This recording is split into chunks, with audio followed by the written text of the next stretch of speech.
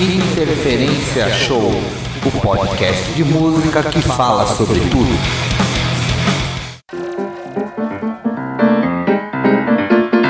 Olá, amiguinhos e amiguinhas, ticos e ticas, moças e rapazes. Essa é a segunda edição do podcast Interferência Show, o podcast de música que fala sobre tudo. Eu sou Denis Moreira e aqui junto comigo tá o Jean Felipe Rios. Fala aí, Jean, gostou da repercussão do primeiro, cara? O pessoal parece que gostou, né?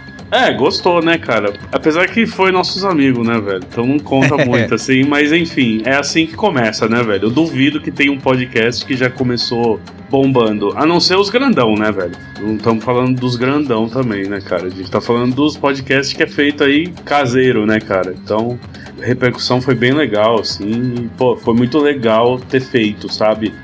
Editado e depois ver pronto, assim, foi bem emocionante o negócio, assim, foi bem interessante. Tira o selinho, né, meu? Depois que tira, fica mais fácil, né? É verdade, fica mais tranquilo o negócio. Fica mais tranquilo, depois é só prazer, né? Apesar que não vamos reclamar, né? Vai que a gente chame aí uns convidados aí, puta, pra editar 3. Se pra editar nós dois foi difícil, imagina 3, né? Mas enfim, começo é isso aí mesmo. Não, mas vai rolar. E nós vamos chamar convidados. É bom que o pessoal que tá ouvindo a gente saiba disso. Vai ter entrevista, vai ter convidado, vai ter um monte de coisa. Mas aí é plano daqui um pouquinho mais pra frente, Exatamente. Né? Sim. Bom, por enquanto o que você pode fazer pra ajudar a gente, pra fortalecer a corrente aí, é acompanhar o que a gente faz nas redes sociais. A gente tá no Twitter com @interferência. No Facebook e no Instagram você acha a gente por Interferência Show. Segue, curta, compartilhe, interaja com a gente, fala mal, fala bem. O importante é a gente ter esse contato com vocês.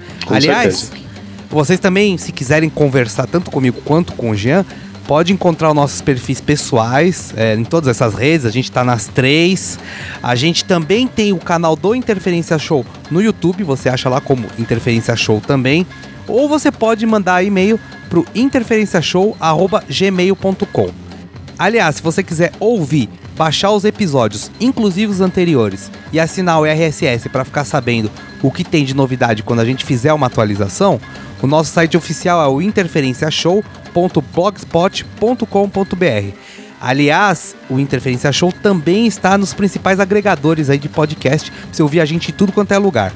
A gente tá no iTunes, no Stitcher, no TuneIn, no Pocket Casts, Podcast Addict, Acast, Beyond Pod, mais um montão aí. Se você ouvir a gente no iTunes, inclusive, cara, aproveita e dá umas estrelinhas ali, deixa a gente ficar mais bem ranqueado, pra gente ser mais conhecido, mais gente interagir e fortalecer essa comunidade da podosfera aí. É ou não é? É isso aí. Bom, e é só procurar aí também. O perfil do Interferência também tá lá no Last FM, então quem quiser seguir lá no Last FM tá lá. A gente também fez um perfil lá no Deezer, fez um perfil no Spotify. Então aí, acessível facinho aí pra todo mundo, né, Denis? Aliás, falando em Deezer e Spotify, a gente de vez em quando tá soltando umas playlists lá. Pra você conhecer um pouco do nosso gosto meio estranho, meio pop, meio sei lá o que, entendeu? Então a gente vai fazer umas playlists temáticas nesses dois serviços aí de streaming. E aí, se você quiser baixar, ouvir na festa, ouvir em casa, no trabalho, fica à vontade aí. Ó, a gente garante que a música é boa, até porque foi a gente que escolheu, não é? Exatamente, é escolhida com carinho.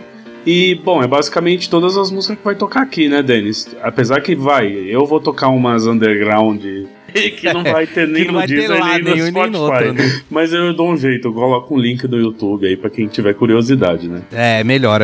Uhum.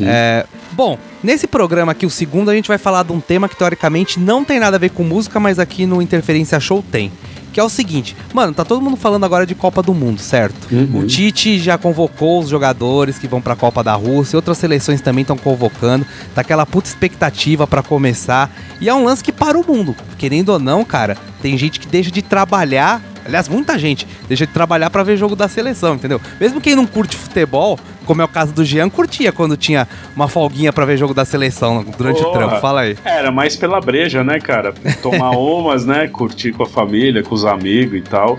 Isso putz, cara, isso é o espírito do futebol, né, cara? Principalmente na Copa, cara. É muito gostoso isso. Apesar do último 7-1 aí, que foi meio traumático, acho que pra todo mundo, né? Mas... Cara, pra mim não, eu dei muita risada.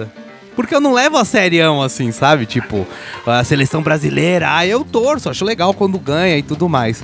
Mas eu tava ali assistindo um negócio que eu tinha certeza que era histórico. Então sabe quando você tá vendo a história na sua frente? Então eu tava achando demais, assim. Caramba, mais um. Aí no final já tava torcendo pra ser tipo 10, assim, pro placar da Globo mudar, assim, sabe? Aí eu comecei a já pirar nessas ideias, assim, do meio pro final, cara, eu já tava dando risada e, deixa, tá ligado? E em casa começou com uma alfarra, né? A Malu era pequenininha e tal. Então aí a gente começou todo na alegria, né? Com barulho na rua e tal. E, cara, parecia um pesadelo, assim, tá ligado? Mas aí depois disso eu comecei a dar risada, porque eu ia fazer o quê? Ia chorar, tá ligado? Não. Então, mas foi bem marcante, assim. Não, mas foi, quem sabe agora seja pelo menos divertido, né, velho? Não, a minha expectativa é que o Brasil vá pelo menos até a final, porque a gente consegue assistir todos os jogos, aí mata o trampo, entendeu? Exatamente. A expectativa principal é essa aí. Mas independente disso, eu gosto. Inclusive, eu acho que o Brasil é um dos favoritos dessa vez. Eu não vou me esticar muito falando de futebol, que eu sei que você não curte, né? Mas o Brasil é um dos favoritos. Eu acho que o Tite faz um trabalho legal, a seleção tá com um ótimo time, tem chance de ganhar esse negócio sim. Mas o assunto aqui não é futebol, Dani. Exatamente. A questão é a seguinte: assim como o Tite convocou os jogadores para a seleção brasileira para a Copa da Rússia, a gente vai fazer a nossa convocação também. Só que, obviamente, não vai ser de jogador de futebol. A gente vai convocar a banda perfeita. É diferente da banda dos sonhos. A banda dos sonhos é, o Jimi Hendrix na guitarra, o Fred Mercury no vocal. Não é isso. A gente vai montar uma banda que é como se fosse um time, cada um com a sua função, porque você tá ligado, no time de futebol tem o cara ali que fica mais na defesa, tem o cara que é mais agressivão, que vai pra cima, tem o cara que é mais técnico, que arma o jogo. A gente vai montar uma banda como se fosse um time de futebol. Eu tenho a minha, o Jean tem a dele, e nós fizemos uma também feminina, porque as mulheres têm vez aqui também, não é? Com certeza, é isso aí. É isso aí. Mas antes disso...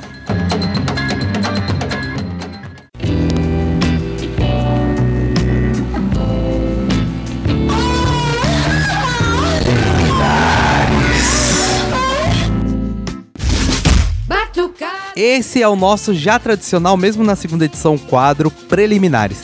Nesse quadro, eu e Jean, a gente fala tudo que a gente anda comendo, escutando, ouvindo, assistindo. E eu falei comendo porque a minha primeira recomendação é gastronômica, mas tem a ver com Copa do Mundo, que são os lanches da Copa do Mundo no McDonald's, cara. Eu confesso, toda vez que tem Copa, eu faço questão de comer todos os lanches, faço tipo rankingzinho, converso com as pessoas, eu viro meio fãzinho dos lanches da Copa do Mundo, assim, do McDonald's. Aliás, antes disso, deixa eu só fazer uma observação. Cara, esse ano aqui está caro. Tá na média de 30 pau um lanche. Tudo bem que o lanche é bem grandão, bem servido, com a batata e tal. Mas tá caro. Mas mesmo assim, eu acho que eu vou sangrar um pouquinho no meu bolso, porque, mano, é de 4 em 4 anos, entendeu?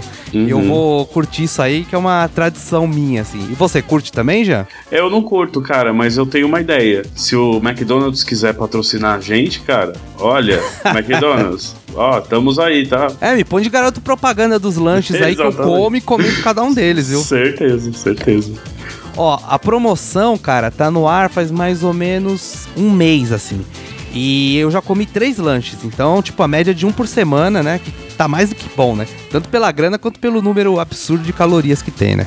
Eu também. Então, cara, eu já comi o Mac França, o Mac Itália e o Mac Alemanha. Aí eu vou fazer meu rankingzinho.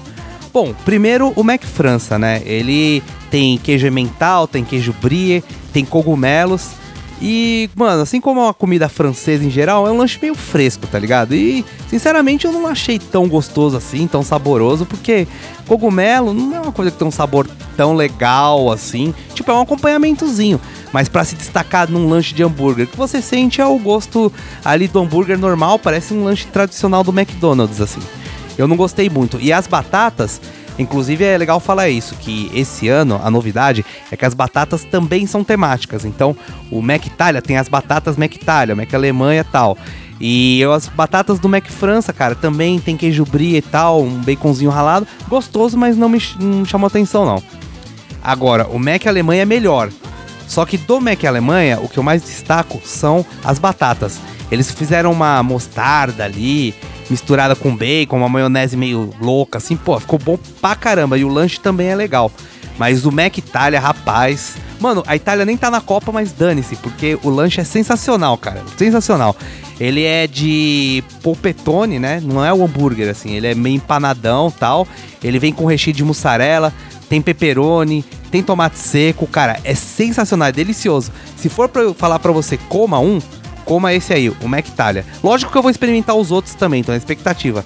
Mac Argentina, Mac Uruguai, Mac Inglaterra. Eu vou comer todos esses aí. Mas se for pra eu te falar, mano, vai e come é o Mac Italia, que é bom pra caramba. Leva lá só a filharada que vocês vão curtir. Ah, demorou. Saiu o VR da Juja.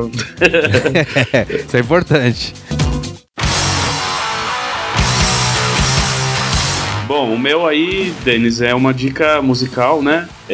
A minha primeira, cara, é uma banda que chama Septic Tank e o disco chama Rotting Civilization. O Septic Tank é a banda nova do Lee Dorian. Pra quem não sabe, o Lee Dorian tocava numa banda de Doom chamada Cathedral e ele foi vocalista do Napalm Death também, principalmente no lado B do Scum e no Harmony Corruption, que foram os dois primeiros discos assim do Napalm Death, assim.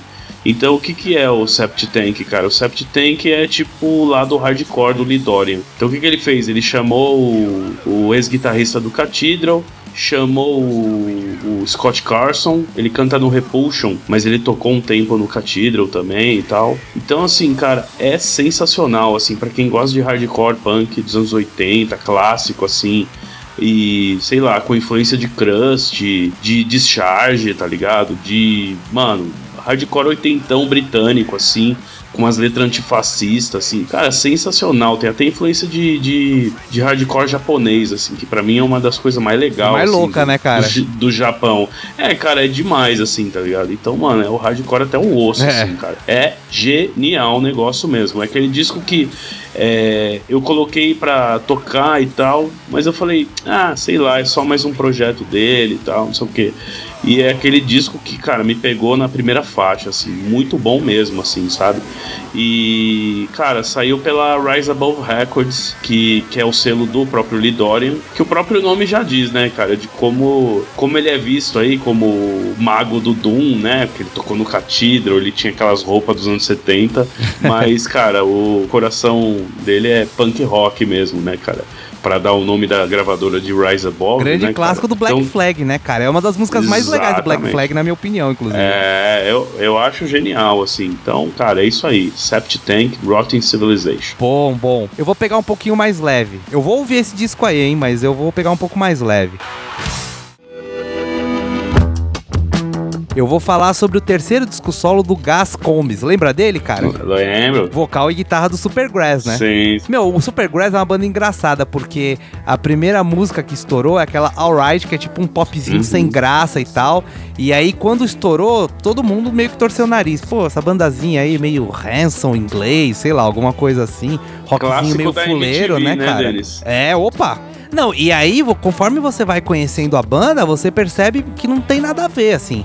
O som deles era bem melhor, bem mais legal, era um punkzinho, indie e tudo mais. Só que, agora, o carreira solo, né, o Gas Combs, ele tá indo pra um lado um pouco mais diferente. É aquela coisa do cara que faz carreira solo e amadureceu, agora ele quer se mostrar um compositor mais completo, mais adulto e tudo mais, né?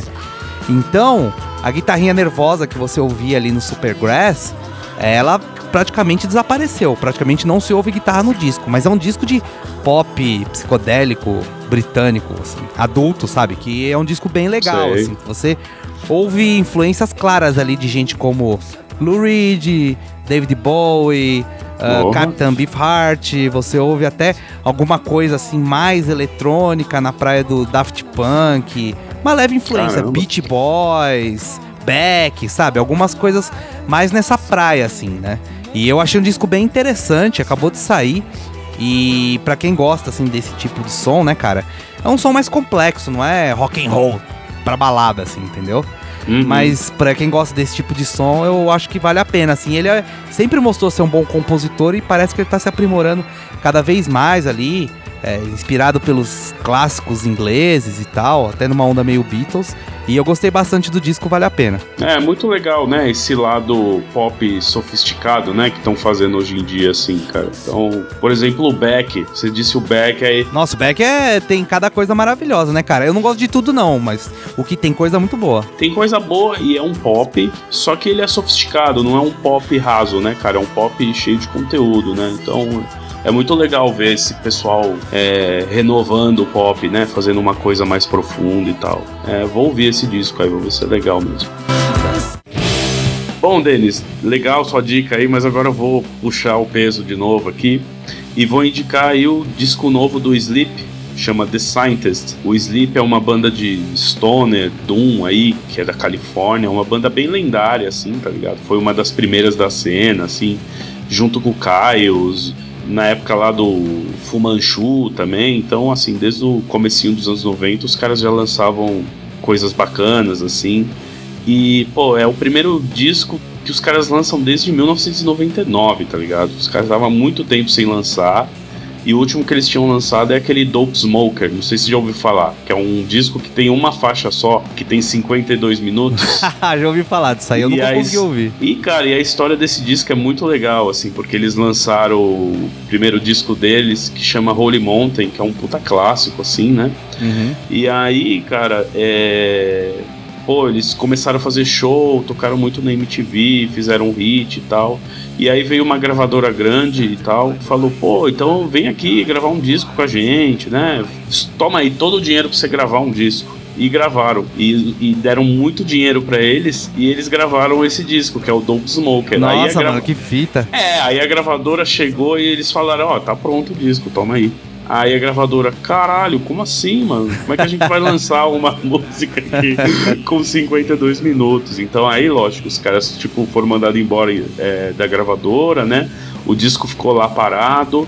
Alguns selos aí tentaram dividir o disco, chamando de Jerusalém, dividir em 4 músicas e tal. Mas aí, alguns anos depois, foi relançado como Dope Smoker, como era pra ser mesmo, tá ligado? Uhum. Então é isso aí, os caras o The Scientist aí do Sleep é muita maconha, muita temática espacial, muito riff bom, tá ligado? Porque, putz, cara, o Matt Pike é um riffeiro que, cara, é o novo Wyoming, tá ligado? E é sensacional, assim. E, pô, é muito legal porque até saiu pela gravadora do Jack White, cara, a Third Man Records. Olha, então foram muito eles bom, que lançaram. Jack White fazendo um bom serviço pros sons pesados. Exatamente. Então é um disco que saiu de surpresa, porque eles estão ameaçando lançar esse disco há muito, muito tempo e não saía. E de repente chegou nas plataformas digitais, assim, aí todo mundo, como assim, cara? Então é isso aí, Sleep the Scientists. Isso aí, boa. Cara, você sabe que a gente que tem um gosto bem variado, a gente sofre, né? Porque sai muita coisa, mano, não dá tempo de acompanhar, né? E eu vou recomendar agora um disco que saiu em 2017, de uma banda que foi formada em 2016, e eu esqueci dele, por 2 anos. Quando eu soube que essa banda estava sendo formada, porque é um super grupo, eu pensei, acho que vai ser legal, interessante. Eu vou ouvir o disco quando sair e tal. O disco saiu, tal, nem me liguei. Aí esses dias eu tava lá fazendo minhas pesquisas musicais no Deezer, lembrei do cats da banda. Aí eu fui ouvir. E é bem legal o disco. O nome da banda chama Dream Car. Pra quem não conhece, quase ninguém conhece, porque passou batidaço o disco. Então, Dream Car é uma banda formada pelo guitarrista, pelo baixista e pelo baterista do No Doubt, que é o Tom Dumont, o Tony Kanal e o Adrian Young, junto com um cara que chama Dave Havok. Ele é vocalista, né, e guitarrista daquela banda AFI, que é uma banda de rockzinho alternativo, faz um sucessinho até nos Estados Unidos, aqui pouca gente conhece, mas é uma banda mais ou menos, pra falar a verdade. Eu não curto muito. E eles se formaram, só que o que eu achei legal é que o som não tem nada a ver nem com AFI e nem com No Doubt. A praia deles é um rock pop anos 80 total, assim, total mesmo, retrosaço. Eles pegaram os timbres de sintetizador da época, de guitarra, de bateria, aquela bateria meio eletrônica, o baixão na cara, assim, bem presente e tal. Então, a praia deles é Adam and the Ants, Flock of Seagulls, The Cure, Depeche Mode, Echo and the Bunnymen, Joy Division, por aí. E eu gostei bastante do disco. É pop pra caralho, né, Óbvio, ia ser um disco dos caras do No Doubt. No Doubt sempre foi uma banda bem pop, assim. E eu acho que eles acertaram bem a mão nesse disco. Acho que, surpreendentemente pra mim, o vocal do Dave Havoc, ele ficou bem na praia assim de Morrissey, Ian McCulloch, combinou com o som anos 80 dessa banda Dream Car. Só que assim, eu acho que a banda flopou, viu, cara? Porque eu até fui dar uma pesquisada nas redes sociais. A última atualização foi do fim do ano passado, quando acabou a turnê. Desde então, nós já estamos quase na metade do ano, não tem mais nada. E eu andei olhando até as posições dos singles, né? Inclusive, o primeiro single, que chama Kill for Candy, é bem legal. Se você tiver curiosidade, clica aí e ouve. Aliás, nós estamos ouvindo aqui um pouquinho de fundo, né? E esse clipe, esse single, não teve grandes colocações em nenhuma parada. Houve um outro ainda que chama All of the Dead Girls, que também passou batidaço. Eu acho que a banda acabou. Supergrupo é assim, né, meu? O ego dos caras não aguenta uma flopada, entendeu? Mas, enfim, provavelmente vai ser uma pérola pop que vai ficar escondida aí. Pouca gente vai ouvir, mas eu recomendo que você ouça aí o Dream Car. Eu ouvi, achei bem legal, viu, Denis? Eu cheguei a ouvir no ano passado isso aí. E é muito interessante como essa sonoridade dos anos 80 tá voltando cada vez mais, né, cara? É muito louco isso, assim. Até o ano passado, cara, um dos discos que eu mais gostei, assim... foi de uma banda chamada Over. Não sei se já ouviu falar dessa banda da Noruega. Já ouvi, é muito legal, muito boa essa banda. Cara, e era uma banda de black metal no início da carreira, aí depois virou progressivo, aí depois virou avant-garde, depois virou música eletrônica, virou não sei o quê. E aí, cara, o último disco que eles lançaram ano passado, que chama Assassination of Julius Caesar, é puro New Wave, cara. E, é muito louco ver essa referência voltando novamente, né? Então, interessante. E eu gostei dessa banda aí que você falou.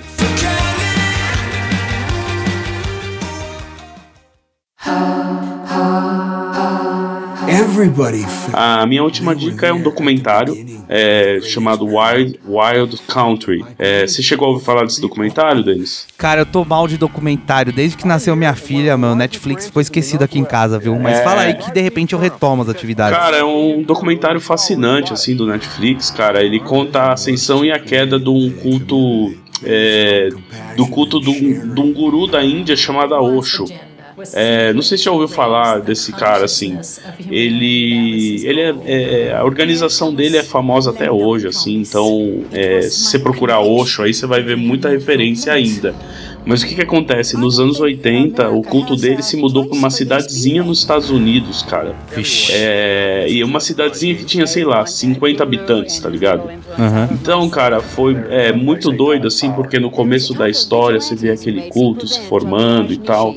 Primeiro ele começa lá na Índia e tem toda a filosofia, não sei o que, blá blá blá. E não é um culto... É um culto até meio capitalista, sabe? O Osho gosta de dinheiro. Porque assim, o cara falava que basicamente não é porque você atua com espírito que você não vai gostar de comprar coisas, não, sabe? Esse tipo de coisa. Então era um negócio assim, que mexia com isso, com grana, com sexualidade. Então você imagina um monte de bicho grilo indo morar numa cidade pequenininha dos Estados Unidos, e aí a treta que deu, assim, tá ligado? Foi muito, muito legal, porque o documentário começa como uma coisa de tipo, tá bom, cara, é um culto que tá se mudando pra uma cidade pequena, e daí? E aí, cara, no segundo episódio, no final do primeiro episódio, você já fica, peraí, tem alguma coisa muito estranha, tá ligado? Então, assim, é muito doido porque você vê que é um culto meio várzea, assim, tá ligado? Meio charlatão e tal. Mas ao mesmo tempo mostra um retrato de uma América bem conservadora, intolerante, assim, com outra cultura. Ele tem esse lado de mostrar, tudo bem, os caras estão errados, mas olha como é que eram os americanos. É o conflito cultural, né, meu? Era um conflito cultural até depois. O pessoal tava com muito cagaço depois do que rolou em Jonestown, né, velho? Então o pessoal tava muito de olho nisso, né, cara? Tipo, um culto com um monte de gente, o pessoal já ficava meio com medo, assim, cara. Mas é muito legal do documentário que ele começa com essa história agradável, ele te pega na mão, assim, fala, olha como é bonito esse culto, como ele tem uma coisa profunda e tal. E aí vai ficando cada vez mais dark, assim. E muito bom, cara. Tem uns personagens, putz, cara, não vou dar spoiler, mas assim, os personagens muito legais, assim. E, cara, assiste aí, Wild Wild Country. São 6 episódios, cada um com 1 hora, assim. Mas são fascinantes, assim, bem legais. Pô, eu quero ver isso aí, hein? É isso aí. Olha, eu não sei o que aconteceu, se aconteceu, não tô sabendo, mas eu acho que o futebol não é isso que aconteceu, porque eu não sei o que aconteceu, mas o futebol foi isso aqui que aconteceu hoje. Bom, agora vamos ao que interessa. Isso aí. Então, é o seguinte, a gente vai fazer a escalação aqui da banda perfeita. Como eu já falei antes, não é a banda formada pelo melhor guitarrista, o melhor vocalista, o melhor baterista. Não, é a banda que tem que funcionar como se fosse um time de futebol. Cada um ali na sua função, um na defesa, um no ataque, um mais técnico, um mais agressivo. Tem que formar um time coeso ali pra fazer o negócio funcionar.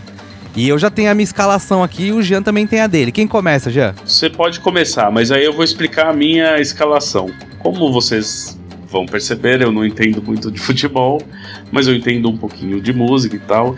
Então a minha escalação de banda perfeita, cara, ele tem foco nos novatos, tem foco em músicos que são geniais e o pessoal não descobriu. Então é foco no jogador que tá começando. Entendeu? Na revelação. Então é foco na revelação, tá ligado? Então, assim, a minha escalação de banda perfeita é essa. Tem músicos que o pessoal devia dar mais ouvidos, assim. Bom, os músicos que eu vou falar não tem nenhum que também ninguém nunca ouviu falar. Mas é um pessoal que precisa ser mais... Tá no time pequeno ainda. Tá no time pequeno e precisam dar mais valor pra eles. Legal. Eu vou explicar os meus, então. Bom, beleza. Eu já que gosto mais de futebol que o Jean, aliás, o Jean não gosta nada, quem gosta sou eu. Isso aí. Eu acho que um time ideal é o time que sabe jogar de várias formas. Uhum. Quando precisa tem que ir pro ataque, quando precisa se defender, se defende, quando tiver que dar porrada, dá porrada, ou joga na técnica. Então, eu escolhi, em primeiro lugar, jogadores / músicos que estão vivos, né, cara? Exato. Eu falei, senão vai ser o Jimi Hendrix, o Fred Mercury, não. Caras que podem formar uma banda e tocar amanhã, assim. Esse foi o meu primeiro critério. E o meu segundo é gente eclética. Porque, se você mistura um monte de nego eclético num time, seja uma banda ou seja um time de futebol mesmo, um pode fazer a função do outro, pode ficar um dia mal, o outro vai lá e cobre a função, vai virar um negócio mais colaborativo, assim, mais unido mesmo, mais entrosado, entendeu? Então esse foi o meu critério. Então posso falar minha equipe aqui? Opa, demorou, Denis. Time titular. Vamos lá. Opa, demorou. Voz. O vocalista mais eclético do rock and roll nos últimos 20 anos. Mike Patton. Porra. Cara, e não precisa nem explicar muito por quê. Um cara que faz um projeto soul pop como Love Age e faz umas coisas estranhas com o Mr. Bungle e faz o Fantomas e o Tomahawk e no Faith No More mesmo, ele faz músicas extremamente estranhas e rap e canta muito, ele é um grande cantor, faz um disco de música italiana. Mano, esse cara pode jogar em qualquer posição, entendeu? Então eu acho que ele tem que ser ali o meu camisa 10, o cara que vai dar a direção pra tudo. Tudo que ele fizer, esses outros caras que estão na retaguarda, que eu já vou falar quem são, vão acompanhar.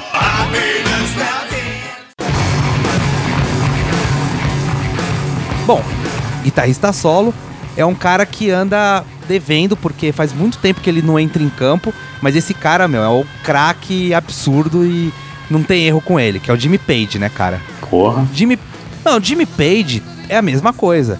O Led Zeppelin gravou country, gravou blues, gravou reggae, gravou rock and roll pesado, gravou balada, gravou pop. Então ele é um cara que já se mostrou ser criativo em vários estilos e sabe tocar vários estilos, é um mestre da guitarra. E tá vivo, faz muito tempo que não lança nada novo, né? O último disco que ele lançou foi aquele projeto em parceria com Robert Plant, isso aí foi lá pro fim dos anos 90, né? Começo dos anos 2000. Ele vive dizendo, não, vou lançar alguma coisa, tá ameaçando fazer uma carreira solo. Ele até já declarou em entrevistas que quer fazer um disco meio como o Slash fez, né? No seu primeiro disco solo, chamando um vocalista de cada banda. Tony Iommi também fez alguma coisa nesse sentido. E vamos ver, cara, estamos esperando, Jimmy. Então, eu vou dar a camisa do meu time pra ver se você se agiliza, mano, e faz alguma coisa aí, porque, pô, o rock and roll precisa do Jimmy Page, não é? É verdade.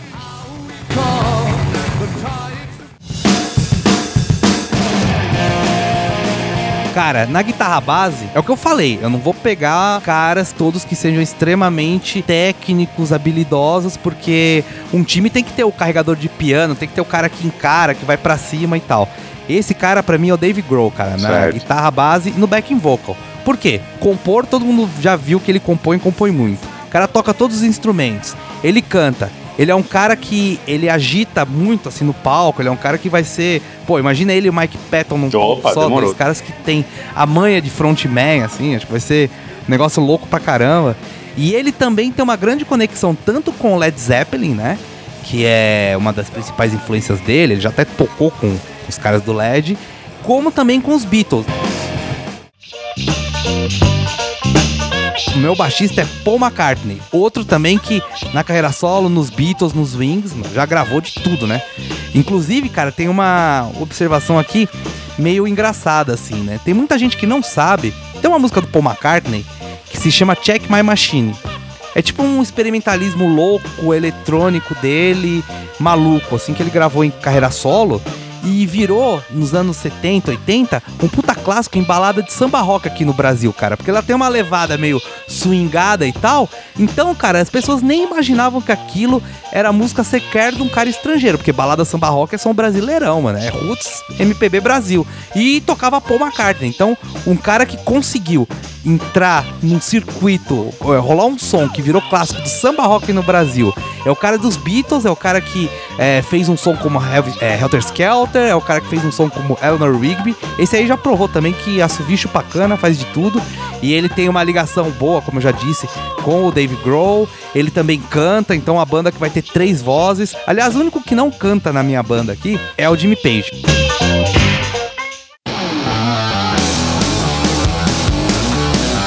Porque o batera também é outro cara foda, extremamente eclético, tem 1 milhão de projetos. É um cara que compõe também, faz letras, produz. Esse cara é foda. Mike Portnoy, cara, que era do Dream Theater, né? E a melhor coisa que ele fez na vida foi ter saído do Dream Theater. Quem é fã de DT vai me matar. Foda-se, mas a verdade é essa. Ele só fez coisa legal, meu. É verdade. The Wiener Dogs, que é com o Hit Kotzen e o Billy Sheehan, toca aqui no Brasil, inclusive eu fui ver, muito bom. Essa banda nova, Sons of Apollo, que é um prog metal muito melhor que qualquer coisa que o Dream Theater fez desde a saída dele. Tem o Transatlantic, tem a banda com o Neil Morse, tem o Flying Colours, que é uma praia mais pop progressiva. Tem o Metal Legends, que é uma banda muito boa que ele fez com o David Ellefson, né, o baixista do Megadeth, e o Alex Skolnick, o guitarra do Testament. Então ele, desde que saiu do Dream Theater, ele só fez projeto legal. E ele é um cara que já mostrou que, mano, toca hard rock, toca heavy metal, fez turnê com o Twisted Sister quando morreu o baterista deles, né, o AJ Perel também. Tocou com o Avenged Sevenfold, que é um metal mais moderninho. Ele é muito eclético, ele é muito criativo, ele é um cara elétrico também no palco. Mano, essa banda aqui vai dar uma bagunça do caramba, assim, eu ficaria muito curioso pra saber. Inclusive pra ver qual vai ser a reação ali dos tiozinhos, o Jimmy Page e o Paul McCartney, de ver 3 caras, mano, ligados nos 220, né, que é o Dave Grohl, o Mike Portnoy e o Mike Patton, né? Eu acho que ia ficar uma mistura louca, assim, e eu boto fé que ia ser uma putação, cara. Não, mas ia dar um timão isso aí mesmo, mano. E é uma mistura muito doida isso aí, tá ligado?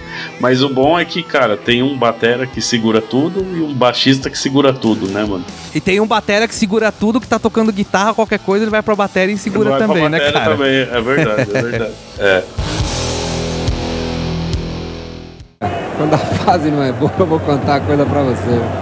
Que fase! Cara, o meu time é um time cavalão. Ele que chuta canela no jogo, dá bicuda, tipo um Uruguai na Copa do Mundo. Dá bicuda assim, né? nos outros, arranja briga no jogo e sai do jogo antes de terminar a partida pra ir tomar uma breja ou uma droga, tá ligado? Esse é o meu tipo de time.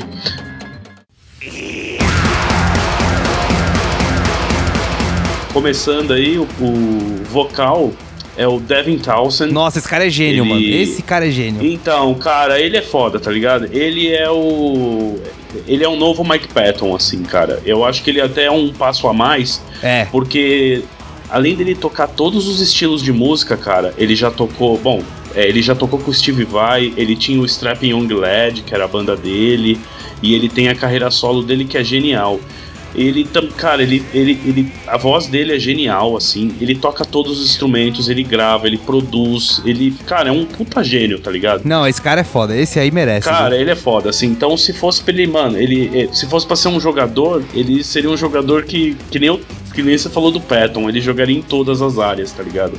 Porque o Townsend, você já ouviu ele tocando death metal, e eu já ouvi ele tocando country quietinho e tocando ambient, tá ligado? Então isso é um cara genial, assim, e que eu não vejo o pessoal dando muito valor, assim, tá ligado? Ele é muito... isso é verdade, o cara é muito subestimado, né? No nicho dele lá e tal, mas o povo não dá muita atenção. Não sei se é por ele ser da cena canadense. É porque o som dele não é muito pop também, né? Ele é bem eclético, mas ele não exatamente, mas ele já lançou um disco fácil, pop, né? Assim, tá ligado? Então tem música, tem discos mais comerciais dele, assim, e tal. Mas eu acho que também não é o comercial que a gente quer, né? Que o público consome também, né? Pois é. Bom, na guitarra solo eu vou escolher o Matt Pike, cara. Eu acho ele sensacional. Eu não sei se você já viu o vídeo do Matt Pike tocando. Ele é aquele gordinho com a barriguinha pra fora lá tocando a guitarra. E, cara, ele toca no Sleep, que foi a indicação que eu dei. E ele também tem o High on Fire, cara, que é uma das bandas de metal mais legal, assim, atual e tal. High on Fire é bem legal. Cara, o High on Fire é uma mistura de Venom com Motorhead, com Black Sabbath, é tudo, mano, é um power trio, não precisa de muito, mas assim, é animal, assim, os riffs que ele faz, ele é um puta riffeiro, ele canta parecido o Leme, assim, ele tem uma puta presa de palco, sabe, ele é talentoso pra caralho, eu acho, assim, sabe? Ele lá com a paredinha de orange dele, assim, cara. Pô, eu vejo uns vídeos dele tocando ao vivo, assim. Cara, é sensacional. Ele seria um jogador talentoso, porém baladeiro pra caralho, tá ligado? Tipo o Maradona, assim, que tinha aquelas... Treteiro, né, mano? Treteiro, usava droga pra caralho. Então, o guitarrista solo seria o Matt Pike, assim. O guitarra base na minha banda seria o João, cara, do Ratos de Porão, assim, cara. Putz, eu acho que é um guitarrista fenomenal, assim, sabe? Boa escolha. Um puta rifeiro, tá ligado? Um mestre do hardcore, assim. Baterista também, então, ou seja, ele é um pouco multi-instrumentista, tá ligado? Ele é bem preciso, assim, na hora de tocar, tá ligado? Ele tem pegada. Os riffs dele você reconhece que é ele, sabe? Ele faz muito com pouco, né, cara? Ele não é extremamente técnico, mas ele quebra muito galho ali com o que ele tem, né? O João no futebol seria o jogador que já passou da idade. O pessoal já tá pedindo pra ele se aposentar. Mas assim, nos bastidores ali ele traz segurança pro time, tá ligado? O pessoal fica confortável com ele. E, cara, no fundo ele bate um bolão ainda. Então o João ainda tem bons anos de carreira aí. E, cara, deem valor aí pro João, tá ligado? Sim, merece, esse merece.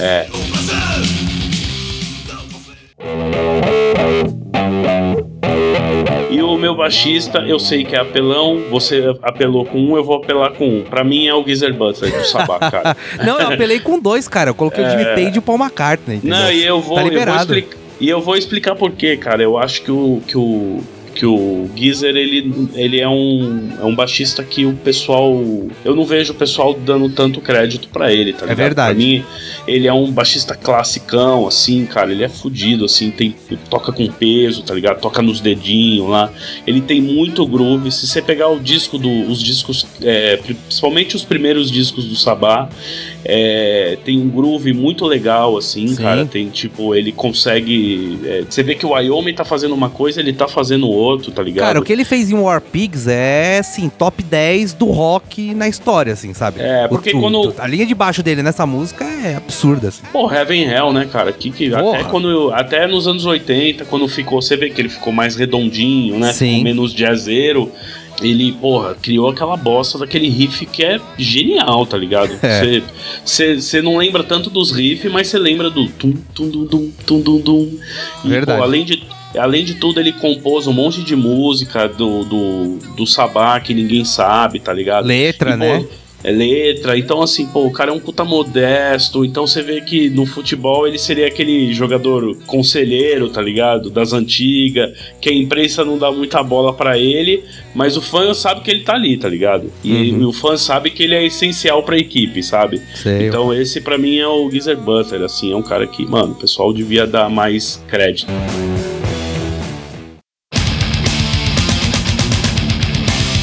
E agora eu vou apelar só um pouquinho, assim, apesar que, cara, tudo bem, não é o Mike Portnoy, mas é quase isso, que é o Gene Hoglan, cara. Ah, você conhece apelou. o Gene Hoglan? Nossa, esse não, cara esse é apelou. Um monstro, mas esse cara é absurdo, cara. Bom, o Gene Hoglan, pra quem conhece, tá ligado? O cara já tocou no Dark Angel, tocou no Death, aliás, o que ele fez no Death foi outro nível, né?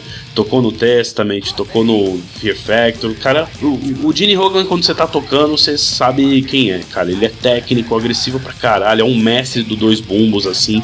Pra mim, um dos melhores bateristas da história. Eu ouvi um boato uma vez que ele era hold do Slayer no começo da carreira. Ah, é? E quem ensinou a pegada nos dois bumbos pro Lombardo foi ele. Sério? Nossa, sério, não sabia não, ele, cara. Ele que mostrou, assim, o Lombardo já tocava do jeito dele, com os dois bumbos, né, que ele foi depois dominar, mas o Hoglan, no começo da carreira, ele era hold do Slayer, então parece que ele dava uns toques pro Lombardo, de tipo, ó, faz isso aqui, ó, e fazia daquele jeito, tá ligado?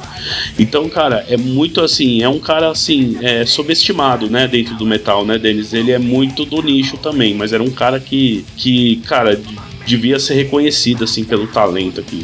Pra mim, o maluco é um monstro, mano. O gordão usa muletinha, tá ligado? Ele usa muleta pra tocar, mano.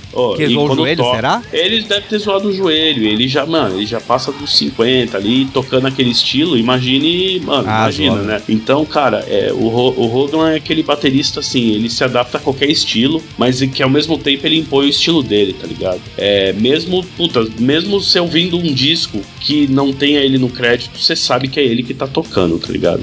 Então é esse aí é o meu time titular, tá ligado? Inclusive o Gene Hoglan, ele é o batera daquela banda Metalocalypse, né, cara? Exatamente. Daquele desenho da banda de metal que é absolutamente genial.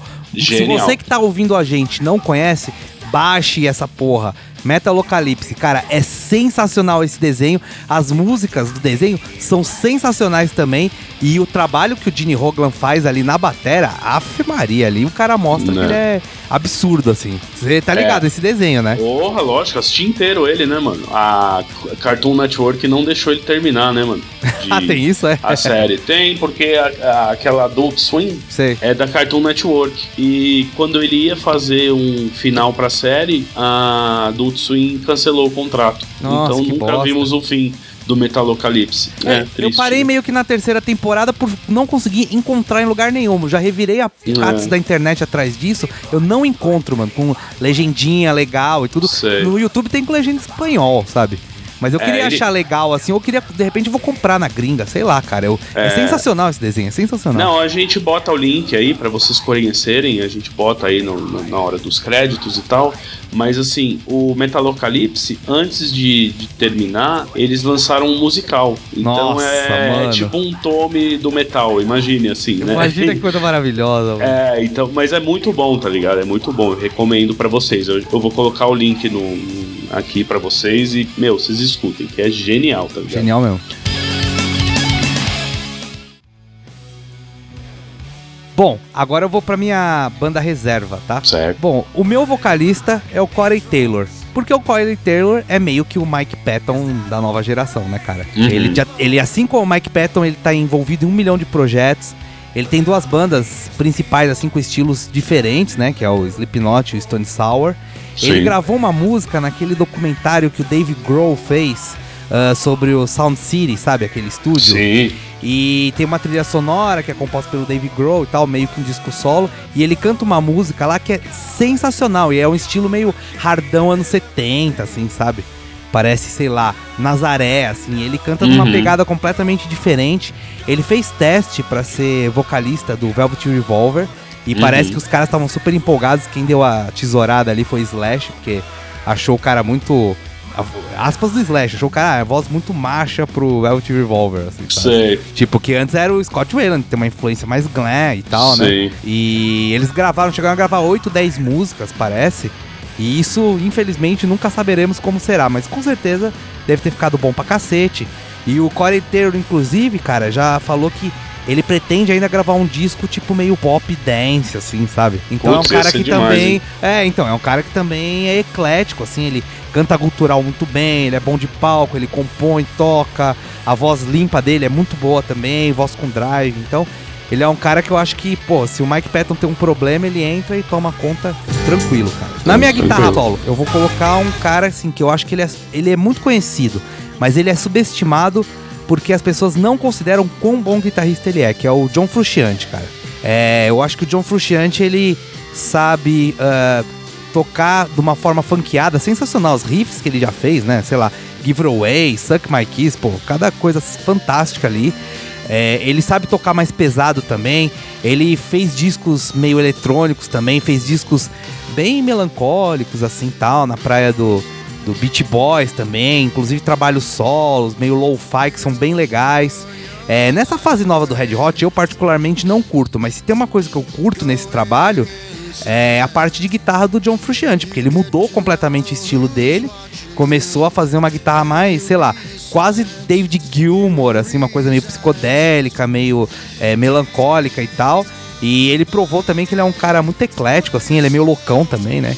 Então eu queria achar uns caras, assim, que topam qualquer coisa na banda, assim, sabe? Tipo, mano, qualquer um desses caras aí falar, vamos tocar um tchá-tchá-tchá, o cara, beleza. Não tem cara restrito aqui na minha banda, entendeu? Sim. E, bom, esse é o meu guitarra solo. O meu guitarra base, que também pode ser solo, é o The Edge, cara. Porque eu acho também que é um cara subestimado. Também é um cara bastante eclético, porque o U2 já foi tudo, né, cara? Já foi pós-punk, já foi pop, já foi dance, já fez uns hard rocks também. Aquela música Vértigo é um baita rockão, assim, com riffão de rock e tal. E eu acho que ele é um cara também subestimado, porque o que ele faz, ele não é técnico de fazer grandes solos e riffs, assim, na cara e tal.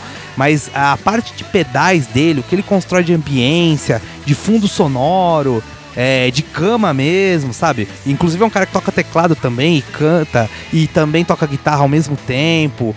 Eu acho que o que ele faz, assim, os outros instrumentistas, né, do U2, que é o Larry Merlin e o Adam Clayton, são caras ok.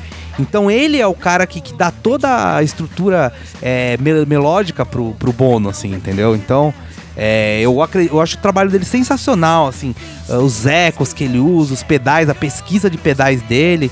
Então eu acho que nessa banda louca, ele é um cara que pode contribuir por esse lado, assim, não vai ser o Zé Riff, mas vai ser o cara que vai fazer uma base legal, vai fazer um delayzinho, um solinho, um fundinho, sabe? Aquele detalhezinho que faz a diferença, assim. Sei. Então é o The Edge. Legal.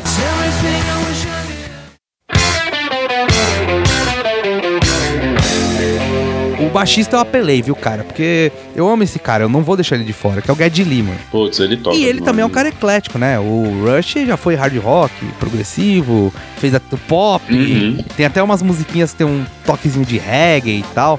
Ele é um cara, uma coisa que eu acho muito legal dele é que ele é antenado com a nova geração. Se você vê entrevistas dele, ele tá acompanhando as bandas, ele sabe o que tá rolando, ele pega algumas coisas como influência, ele inclusive citou recentemente pro Music como uma influência dele, imagina, né, cara? Então, ele conhece bandas novas, ele é um cara que não parou no tempo, assim, e também toca teclado, também canta, também dá pra fazer uns backing vocals legais aí pro Corey Taylor, então ele é um cara que eu acho que vai completar bem essa banda. Batera, cara, que nem é tanto da praia do rock, mas também é um cara que vale a pena ser citado, viu, mano? Que é o Vini Colaiuta, você sabe quem é ele? Não, isso eu não conheço. Cara, o Vini Colaiuta é o seguinte, ele é um batera tipo de estúdio, fusion, jazz, mas que tocou com Deus e todo mundo. Ó, olha a lista dos caras aqui. Ele já tocou com Frank Zappa, já tocou com Roberto Carlos, já tocou com Ivan Lins, Satriani, Queen Latifah, Backstreet Boys, caralho, Sting, com um monte de artista pop, ele grava com todo mundo. Mas pra mim, ele me chamou muito a atenção quando ele gravou o disco do Megadeth, o The System Has Failed, sabe? 2004. Esse disco é um trabalho de batera fantástico. É muito trash, assim.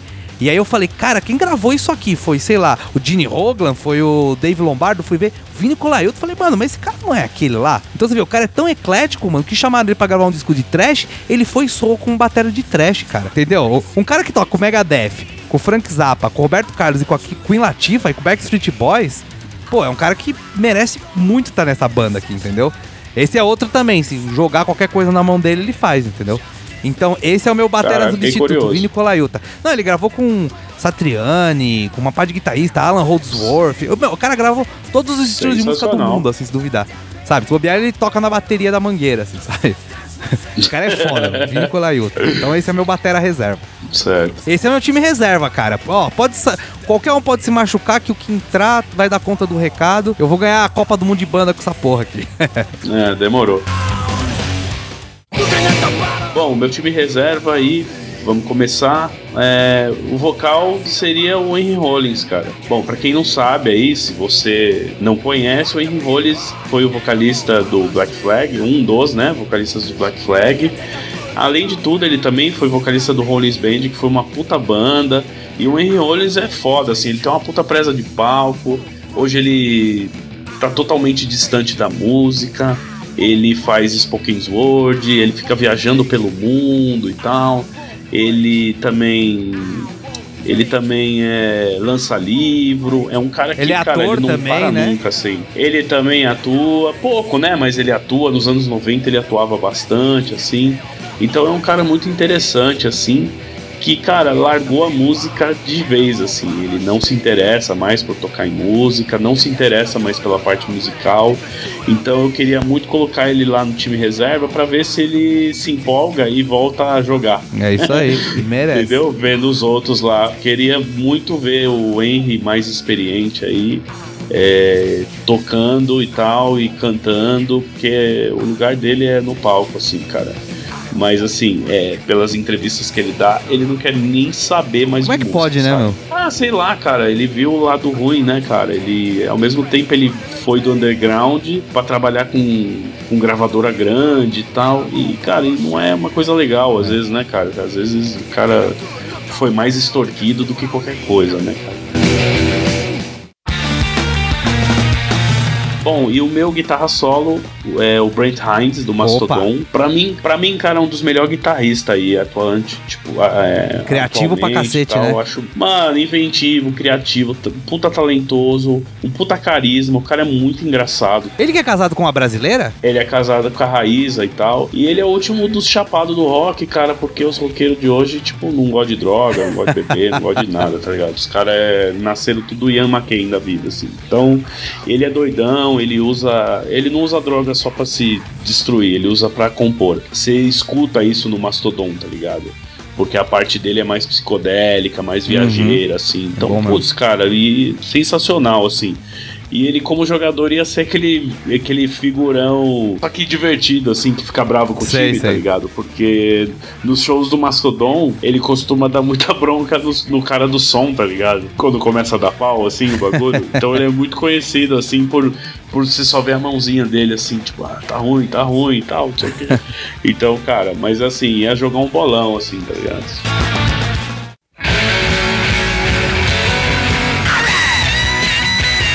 E, cara, o meu guitarra base é o James Williamson. Ele é... Você sabe quem é? O Raw James Power, Williamson. Mano. Cara, então, ele é... Putz, cara, ele tocou no Raw Power do Stooges. Ele também é um puta guitarrista subestimado, assim, cara. E, cara, pra mim, assim, o Raw Power é um dos melhores discos da história, assim. Concordo. Você escuta muito do Raw Power o que ia ecoar nos anos 80, nos anos 90 e ecoa até hoje, assim, cara. Ele teve uma puta criação, ele teve uma baita história na criação do punk rock, cara.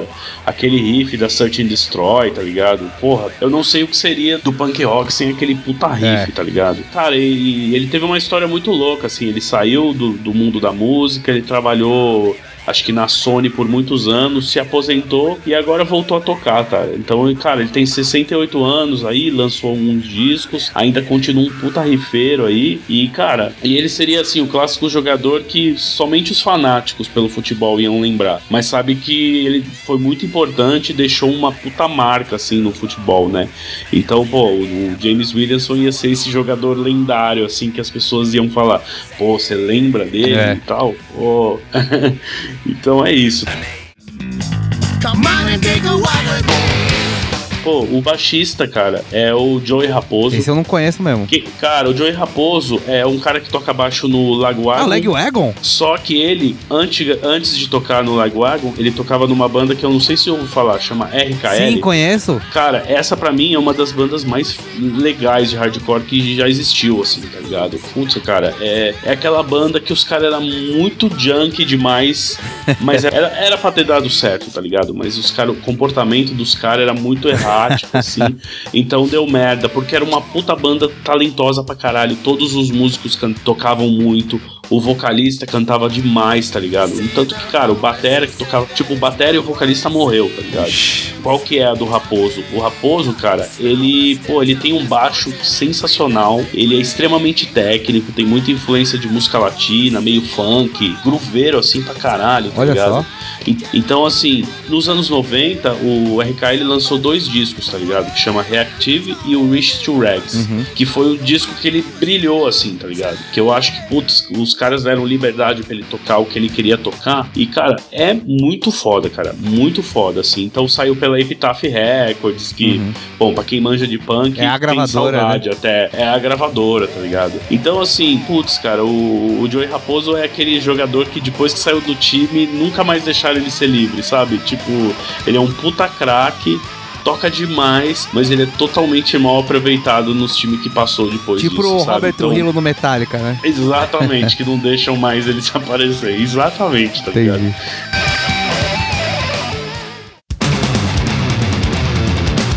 Bom, e pra finalizar aí o meu time reserva, cara, pra mim o Eloy Casagrande, mano. Assim, pra mim um dos melhores bateristas da música extrema hoje em dia, Denis. Eu acho que ele catou o que o Igor fez, deu uma aperfeiçoada na sonoridade. Se ele quiser colocar brasilidade, ele coloca. Se ele quiser colocar jazz, ele coloca. Eu acho que, assim, o Eloy, cara, é um baterista tão bom que no fundo, eu acho que o Max Cavaleiro e o Igor devem ter ficado meio puto, assim, de caralho, mano, o cara é mó bom mesmo, sabe?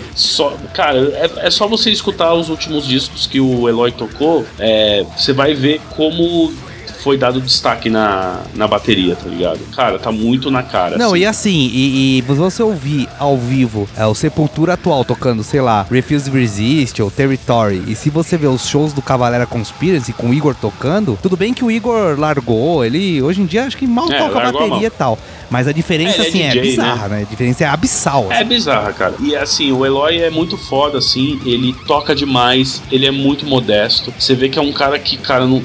Raramente dá uma entrevista, velho. Raramente aparece nas Modern Drummer aí da vida, porque ele é um cara, assim, dedicado pra caralho e muito na dele, assim, sabe? Então, assim, no futebol ele seria a nova promessa do futebol que tá ameaçando os jogadores grandões, tá ligado? Sei. Então, assim, seria a grande promessa, assim, que tá assustando todos os grandões da música. Não, sabe o que eu tá acho, ligado? cara? Ele é tipo aquele moleque, assim, de 17, 18 anos, que começa a jogar, sei lá, no São Paulo, no Corinthians, e você já ouve notícias assim, o Barcelona tá indo atrás do cara. O Real Madrid exatamente. Tá pensando em contratar. Eu acho que o Eloy Casagrande não vai durar muito no Sepultura, cara. Eu acho que deve ter gente grande ali, de banda grande, de olho nele, entendeu? Porque realmente o que ele tá fazendo é acima até do que o próprio Sepultura anda fazendo. Sepultura hoje é uma banda estabelecida até internacionalmente, tal, num cenário underground ali, uma banda média do cenário underground, que seja, mas o que ele tá fazendo, eu acho que tá se destacando demais, assim. Eu acho que logo o Andrés vai ter que arrumar outro batera, viu, cara? É isso aí. Pelo amor dos meus filhinhos. Bom, e agora aí, Denis, vamos aí então encerrar aí com o nosso time feminino, agora é a vez, né, cara? das minas, isso aí, cara. Exatamente. Bom, então agora é a vez da mulherada, certo? É isso aí. A nossa vocalista é uma mulher espetacular, do hard rock em todos os tempos, né? Também acho. Então, olha só, a nossa vocalista é uma mulher que, você pode fazer igual o pessoal moderninho de hoje em dia e colocar aquele X. É Cantorix. tá ligado? Vozes, uma das melhores vozes do hard rock em todos os tempos, que é a Ann Wilson, a cantora do Heart, cara. Um monte de gente aqui no Brasil não dá o devido valor pra essa mulher, mas ela é espetacular. Hoje em dia, com 67 anos, se você ver vídeos dela no YouTube cantando atualmente, cara, a voz dela ainda tá perfeita, perfeita. Bom, ó, eu só vou fazer uma observação aqui. Houve um concerto, né, há alguns anos, em homenagem ao Led Zeppelin, né, que várias bandas tocaram os clássicos do Led Zeppelin na presença dos caras, Robert Plant, Jimmy Page, Joe Paul Jones. Eles fizeram uma versão, o Heart fez uma versão de Starway to Heaven. O que aconteceu? Robert Plant chorou. Eu acho que isso aí já é suficiente pra... Caralho. Chorou, cara. Isso aí é suficiente pra você ver o que ela faz, o estrago que ela faz. Não, ela é sensacional. Aliás, o Heart é uma banda que não tem tanto valor aqui no Brasil. Inclusive, isso vale outro programa, viu, cara? Bandas subestimadas aqui no Brasil. Heart, Tin Lizzy, tem um monte. Mas o Heart tem Barracuda, Lux Could Kill, que são as mais famosinhas, né? In Crazy on You. Ouve o que essa mulher canta. E hoje em dia ela tá cantando com a voz praticamente igual, cara. Então, a Ann Wilson merece todo o nosso reconhecimento, merece o nosso aplauso. E fora que na época ela era mó gata, né? Mas dane-se. Isso eu de menos. As duas, né? As duas, cara. Lindas mesmo. É mesmo. Duas. Mas a voz dela continua, meu, maravilhosa, espetacular. Ann Wilson, nossos respeitos pra você. É isso aí. Bom, Denis, a minha escolha aí como guitarrista solo é a Wata. Ela é do Boris, uma banda japonesa. Ela putz, cara, é sensacional essa banda. E, cara, ela é misteriosa, ela é pequenininha, ela é bonitinha. Ela nunca sorri nas fotos, assim, ela sempre faz umas pose dark, assim. Mas, cara, quando ela pega a guitarra dela, cara, e naquela parede de amps, e ela faz aqueles riff animal do Boris, cara, ela fica gigantesca, tá ligado? Ela fica com 2 metros de altura, assim. Então, cara, é muito foda, assim, cara. A Wata é uma guitarrista... Primeiro de tudo que ela é uma guitarrista de Doom, de drone do Japão, tá ligado? Que é uma coisa que você, né? Nem espera, né? Nem espera de qualquer uma tocar esse tipo de som. Se você for procurar, cara, não são muitas mulheres que escolhem tocar Doom Metal, tá ligado? E a Wata, cara, putz, cara, uma baita rifeira, assim, tá ligado? A alma do Boris, assim. Então, cara, Cara, pra mim, assim, no futebol ela seria aquela jogadora que ninguém acha que é ameaça até ela entrar no campo, assim, e massacrar o adversário, tá ligado? Humilhar, assim. Então, cara, essa aí seria a Wata do Boris, tá ligado? Boa, boa. Bom, e a nossa guitarrista base é uma das principais guitarristas, né, cara, da história do rock, assim. É uma das mais expressivas, com certeza, né? Que é a Poison Ivy do Cramps, né, cara? Putz, sensacional. Poison Ivy é espetacular, assim. Ela é uma baita de uma rifeira, né? Como frontwoman, ela domina totalmente a cena ali, junto com o marido, o Lux Interior, falecido, né, inclusive. E ela chamava tanto atenção, assim, quanto ele, né? Os dois dividiam a cena ali e ela segurava muito bem ali, sozinha mesmo a guitarra, né, cara? Um som meio loucão, assim, psychobilly e tal. Ela era discreta, mas a presença dela é tão importante, assim, tão impactante, que você ficava, mano, muito de olho nela, assim, né? Sim, é verdade. Então, ela é tipo aquela jogadora que impõe respeito, tá ligado? Quando entra, assim, torcida adversária começa a ficar meio um olhando pra cara do outro. Ih, caramba, vai entrar e tal. Vai entrar, fodeu. Então, e ela, mano... ia ser muito legal a parceria dela com a Wata, né, cara? Que é uma japonesinha... bonitinha, fofinha, e a outra, tipo, mulheraço, assim, né, cara? Então, mulheraço, só. Ia ser muito legal essa mistura e loucona, né, cara? Um mega ultra riff, tá ligado? Essa banda ia ser rifeira, hein, mano? Ia ser rifeira. Bom, no baixo, Denis, eu escolhi a Sandra Coutinho, do Mercenários. Opa, tá boa lembrança. Cara, ela, além da voz conhecível, tá ligado? Pô, você escuta a voz da Sandra, você sabe, mano. E a maneira dela tocar, né, cara? Ela Mercenários é um minimalismo estiloso, né? É bem reconhecível, assim, né? Bem característico. É um minimalismo como estilo, né? Tipo, até no vocal, até no instrumental, tá ligado? Ela faz pouco, mas faz muito, assim, né? Então, cara, eu acho genial, assim, a voz dela, assim. O Mercenárias é uma banda que, putz, cara, eu acho muito boa, assim, todo o material que elas lançaram, assim. Elas fazem show até hoje. Outra banda subestimada também, né? Que não é conhecida. Totalmente subestimada. Eu sei que, cara, na Europa até tem até uma gravadora, acho que, ou na Europa ou nos Estados Unidos, que relançou a primeira demo do Mercenárias, tá ligado? Sabia não. Porque o pessoal adora, tá ligado? O Mercenárias lá. Então, cara, eu acho demais, assim, tá ligado? Cara, e no futebol, a Sandra e o Mercenária seria aquela jogadora que influenciou uma geração de garotas a jogar futebol. Sim, mas das pioneiras, ou né? Seja, do rock, assim. E principalmente tocar o punk rock nos anos 80, e instrumentista, né, cara? Porque antes só tinha cantora, Rita Lee e tal, né? E não qualquer, né? Porque ela tem todo um estilo, né? Eu acho demais isso aí, tá ligado? Então ela seria aquela jogadora que influenciou uma geração a entrar no campo, assim, sabe? E, cara, não tem como você ouvir aquele Racta. Você já ouviu essa banda? Já ouvi. Que é uma banda de mim? Cara, não tem como você ouvir o Racta e não ouvir um pouco lá do trampo da Sandra, tá ligado? Então, pô, isso é muito legal, assim, tá ligado? A nossa batera é uma pessoa que pouca gente vai conhecer, mas a gente tem que citar ela, que é a Senri Kawaguchi, cara. Ela tem 21 anos, japonesa, né, como o próprio nome denuncia, e ela é espetacular, extremamente técnica, precisa. Mano, ela toca de tudo. Ela é tipo uma Mike Portnoy de saias, assim, sabe? E ela é muito eclética e... Mano, ela é um fenômeno, assim. Ela é tipo um fenômeno. Sabe aquelas criancinhas que vão em programa de televisão e fazem coisa absurda, assim, tipo... Sabe o nome de todas as capitais do mundo e você olha e fala, não é possível, é absurdo. Não é essa pessoa que tá fazendo isso. É tipo ela tocando, cara. Ela é desconhecida, ela é de um nicho também, né? Que é essa praia, assim, mais tal do jazz fusion... não sei se ela tem a pegada pra jogar num time grande ou tocar numa grande banda. Não sei se ela vai um dia ter o reconhecimento e ser uma popstar e tal. Não importa, cara. Se você tem YouTube na sua casinha, veja os vídeos dessa pessoa tocando. É absurdo, assim, é uma aula de bateria, uma aula de música e, cara, é demais, né? Como a música, ela ultrapassa todo estereótipo, né, cara?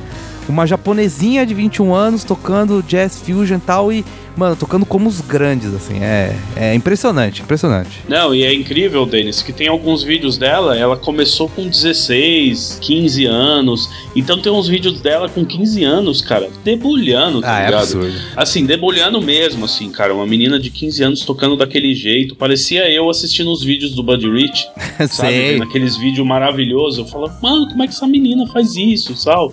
Então, cara, genial mesmo.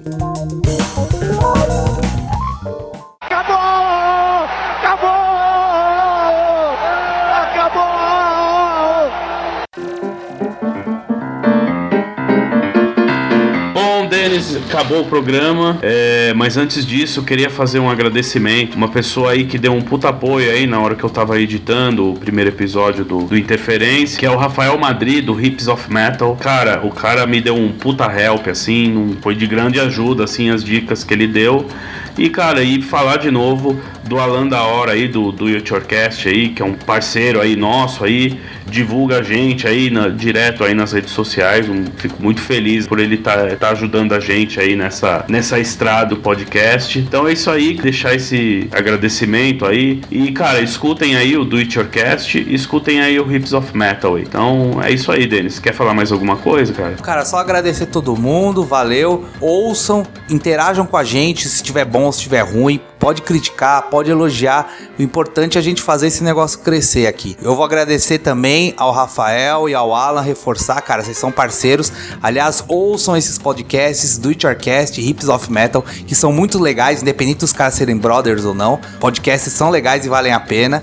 E ouçam outros podcasts também, cara. Eu tava lendo aí, falaram que 2018 é o ano do podcast e tomara, porque é uma mídia muito legal e a gente vai fazer esse bagulho crescer, beleza? É isso aí, Denis. É nóis, mano. Valeu, Jean. Até mais, então. Abraço, rapaziada. Terceira edição, hein? É isso aí. Abração, até a próxima aí. Até mais. Falou.